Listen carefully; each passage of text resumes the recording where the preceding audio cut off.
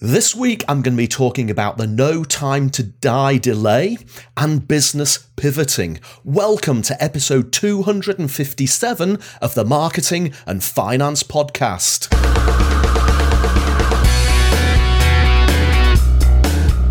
This is the podcast for ideas and inspiration on marketing your business and growing your business, and for discussing topics on all things finance. I'm Roger Edwards, a marketing guy and keynote speaker from Edinburgh. Talk to me if you want to cut the BS and the complexity from your marketing strategy.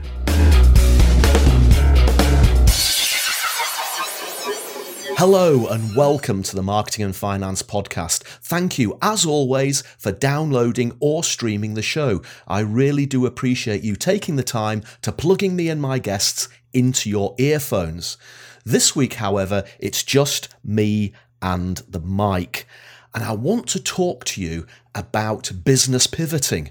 Business pivoting. Now, the word pivot, and I'm prefacing this by saying that pivoting is not my favourite word. It's one of those COVID jargon words that seems to have embedded itself into the culture. It's a bit like circuit breaker. It's one of those words that somebody somewhere, a government person or a marketing person's invented, and it's just seeped into our culture. What I want to talk about this week is changing your offer as a result of a major world event like the COVID pandemic. But I want to use the example of the film industry. Films distribution, cinemas, on demand, Netflix, that sort of thing, and have a look at what is actually going on with major film releases.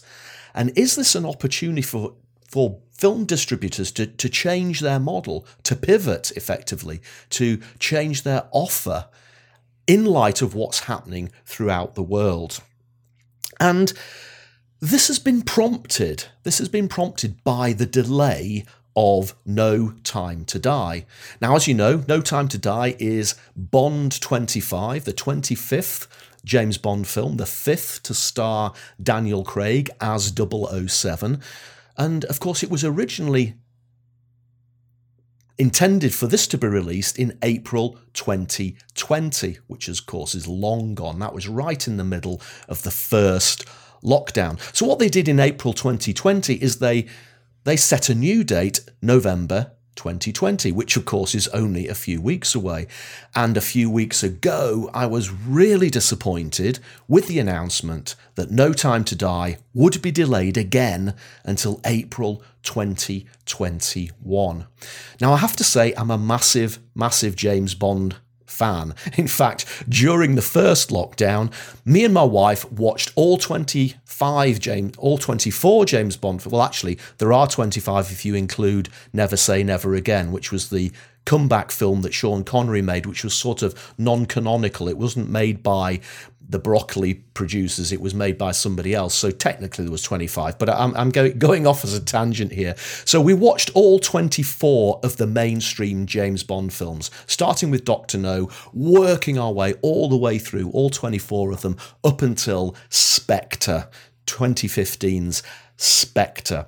And that was almost like a precursor to getting to see No Time to Die. So we were very, very disappointed when No Time to Die was delayed. But actually, this has been happening quite a lot during the COVID crisis. Films have been delayed. It's not just No Time to Die. Quiet Place 2 has been delayed. Wonder Woman 1984 has been delayed. Batman and Dune have been delayed until 2022, I believe. So that's a long time to wait, And that disappointment was sort of because we like James Bond films and we like going to the cinema, but also there's been so much doom and gloom recently, hasn't there, with all the lockdowns, with the constant doom and gloom messaging from the government. And to me, the James Bond film was just something not far away, only a couple of weeks away, like a light at the end of the tunnel, a light on the horizon, something to look forward to.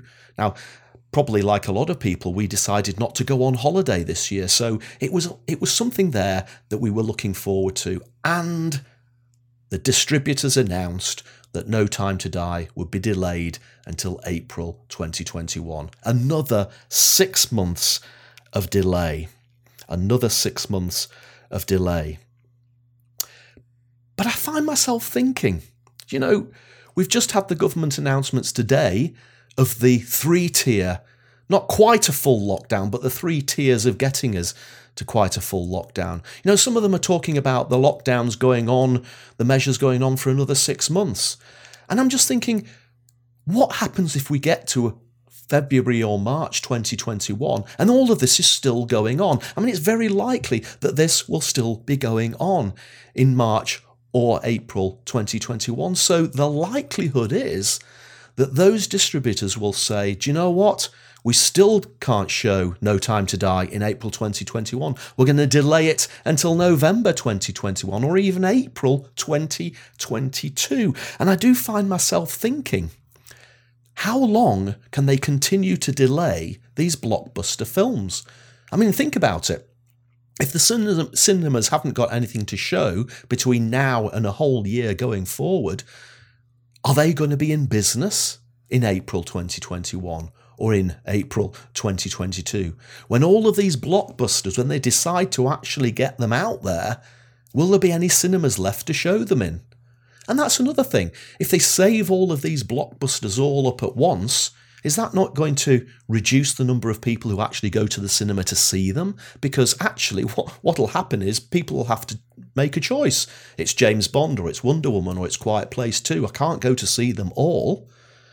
So are they actually creating a problem for themselves in the future by delaying these films now? Because there just won't be the demand for so many blockbusters if and when things get back to normal. If they do ever get back to normal. And I mean, we know why they're doing this, obviously. They want to pack the cinemas in, jam-packed full of people, like they always do. They want to maximise the box office takings. They want to get back the amount of money they invested into the film. They want the box office takings to be massively bigger than the cost of the production. And I understand that. It's the basis of business. It's how cinemas and it's how distributors of films have worked for decades, for nearly 100 years. But the world has changed. And I just wonder, are the cinemas and are the distributors missing a trick here? Because the world has changed. Are they actually wrong to sit back and think, we're going to wait for it to go back to the way it was? Will it ever go back to the way it was? Should they be thinking of changing their model? Should they be thinking of changing their offer? And this is where we come to the pivot. This is where we come to the pivot. Now, thinking back to March and April this year, when we were all locked down properly, we had to stay in the house unless we were going shopping or unless we were out on our once-a-day exercise. Lots and lots of marketing experts across the world started using the pivot word. You must pivot your business. If you're an offline business, you must go online. If you're a person who's suddenly out of work or been put on furlough, here's your choice to learn a new skill. Read that book that you've always wanted to read. Learn that language that you've always wanted to learn. There was quite a lot of assumptions being made, I thought, by these marketers. Because actually, if you think about it, yes, it might have been an opportunity for a lot of people, a necessity to move their business from offline to online. And yes, if you were put on furlough, it might have been an opportunity for you to learn a language or to read a book or to write a book even. But the other fact is that those things might not have changed. Your business might not have been affected.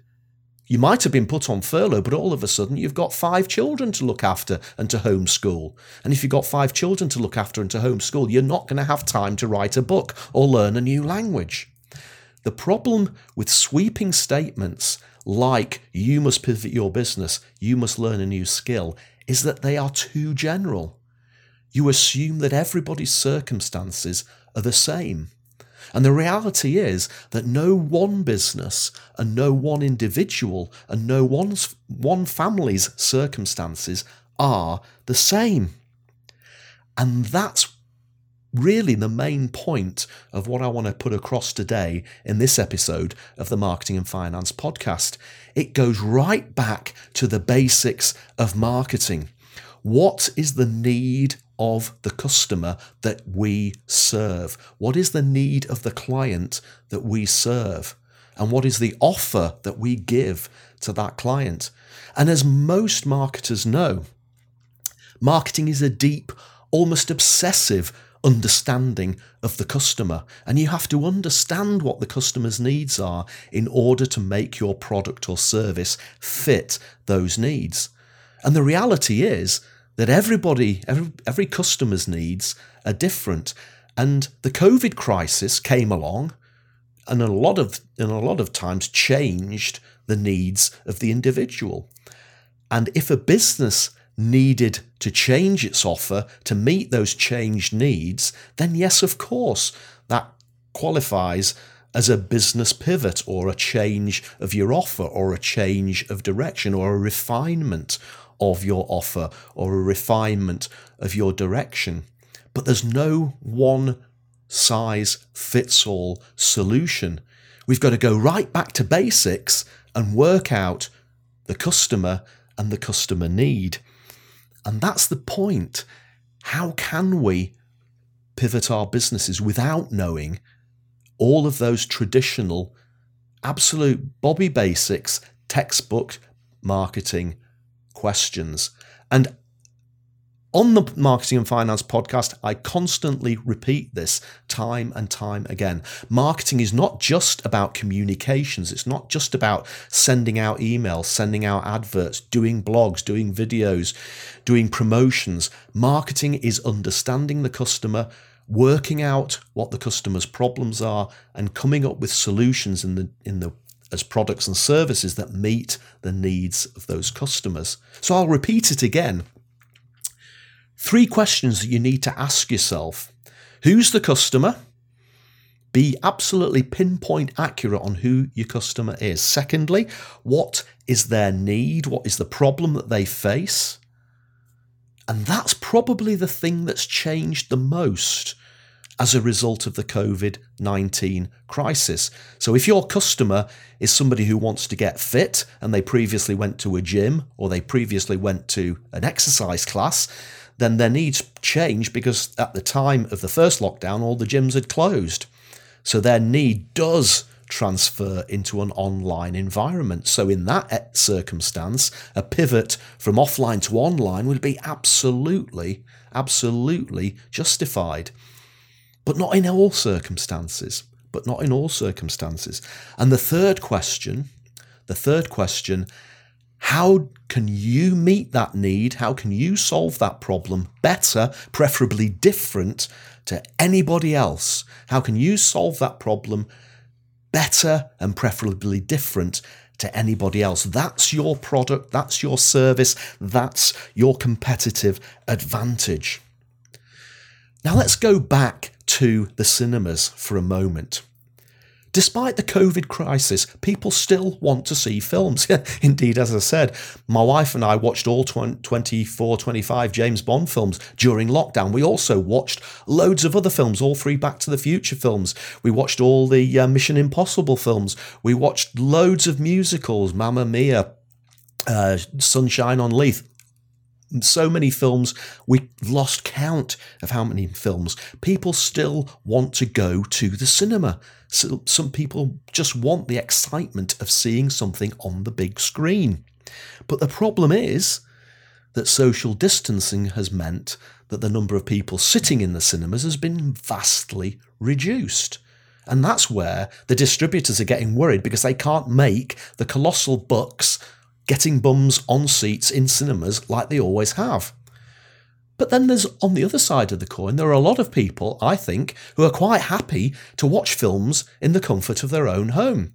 Now, you might not be on such a gigantic screen as you'll have in a cinema, but let's face it, some home cinema screens are actually quite big these days, and you can even get those projectors that project it right onto the screen, onto the wall in your house. And there are some of us who, whilst we like going to the cinema, what we don't like is when we get to the cinema and we're sat down and we're relaxed and we're waiting for the film, somebody comes and sits down next to us with a gigantic bucket of popcorn the size of a beer barrel and starts shoveling it in their mouth very noisily, or crunching away on nachos, or stretching nacho cheese in all directions, or chomping away on hot dogs. Now, I'm being a bit facetious here, but sometimes that's not a very pleasant experience. Sometimes it's actually nicer to sit at home, because then at least you're in control of what's going on around you. So we've got social distancing cutting down the numbers, and you've got some people who prefer to watch at home. So the big question I have is, why haven't the distributors taken this opportunity to launch these films on demand into the home? Now, in fairness, during the lockdown, Tenet, the time travel film, was one of those that was delayed. And it was delayed several times. And eventually, the distributors launched it to the cinemas. And even though there was social distancing, they launched it to the cinemas. On the other side of the coin, Disney's film, Mulan, they took the decision to launch it entirely on demand. I think you had to pay, was it £20 on top of the Disney Plus subscription. £20 on top of the Disney Plus subscription. And loads of people were happy to pay that £20 to watch that new film.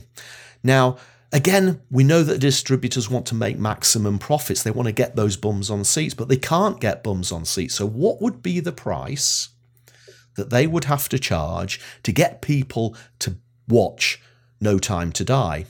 Well, from a personal point of view, when I go to the cinema, I expect to pay probably between £10 and £15 per person to see a film. Sometimes we'll spring a little bit extra for the premiere seat, the one that's a little bit bigger.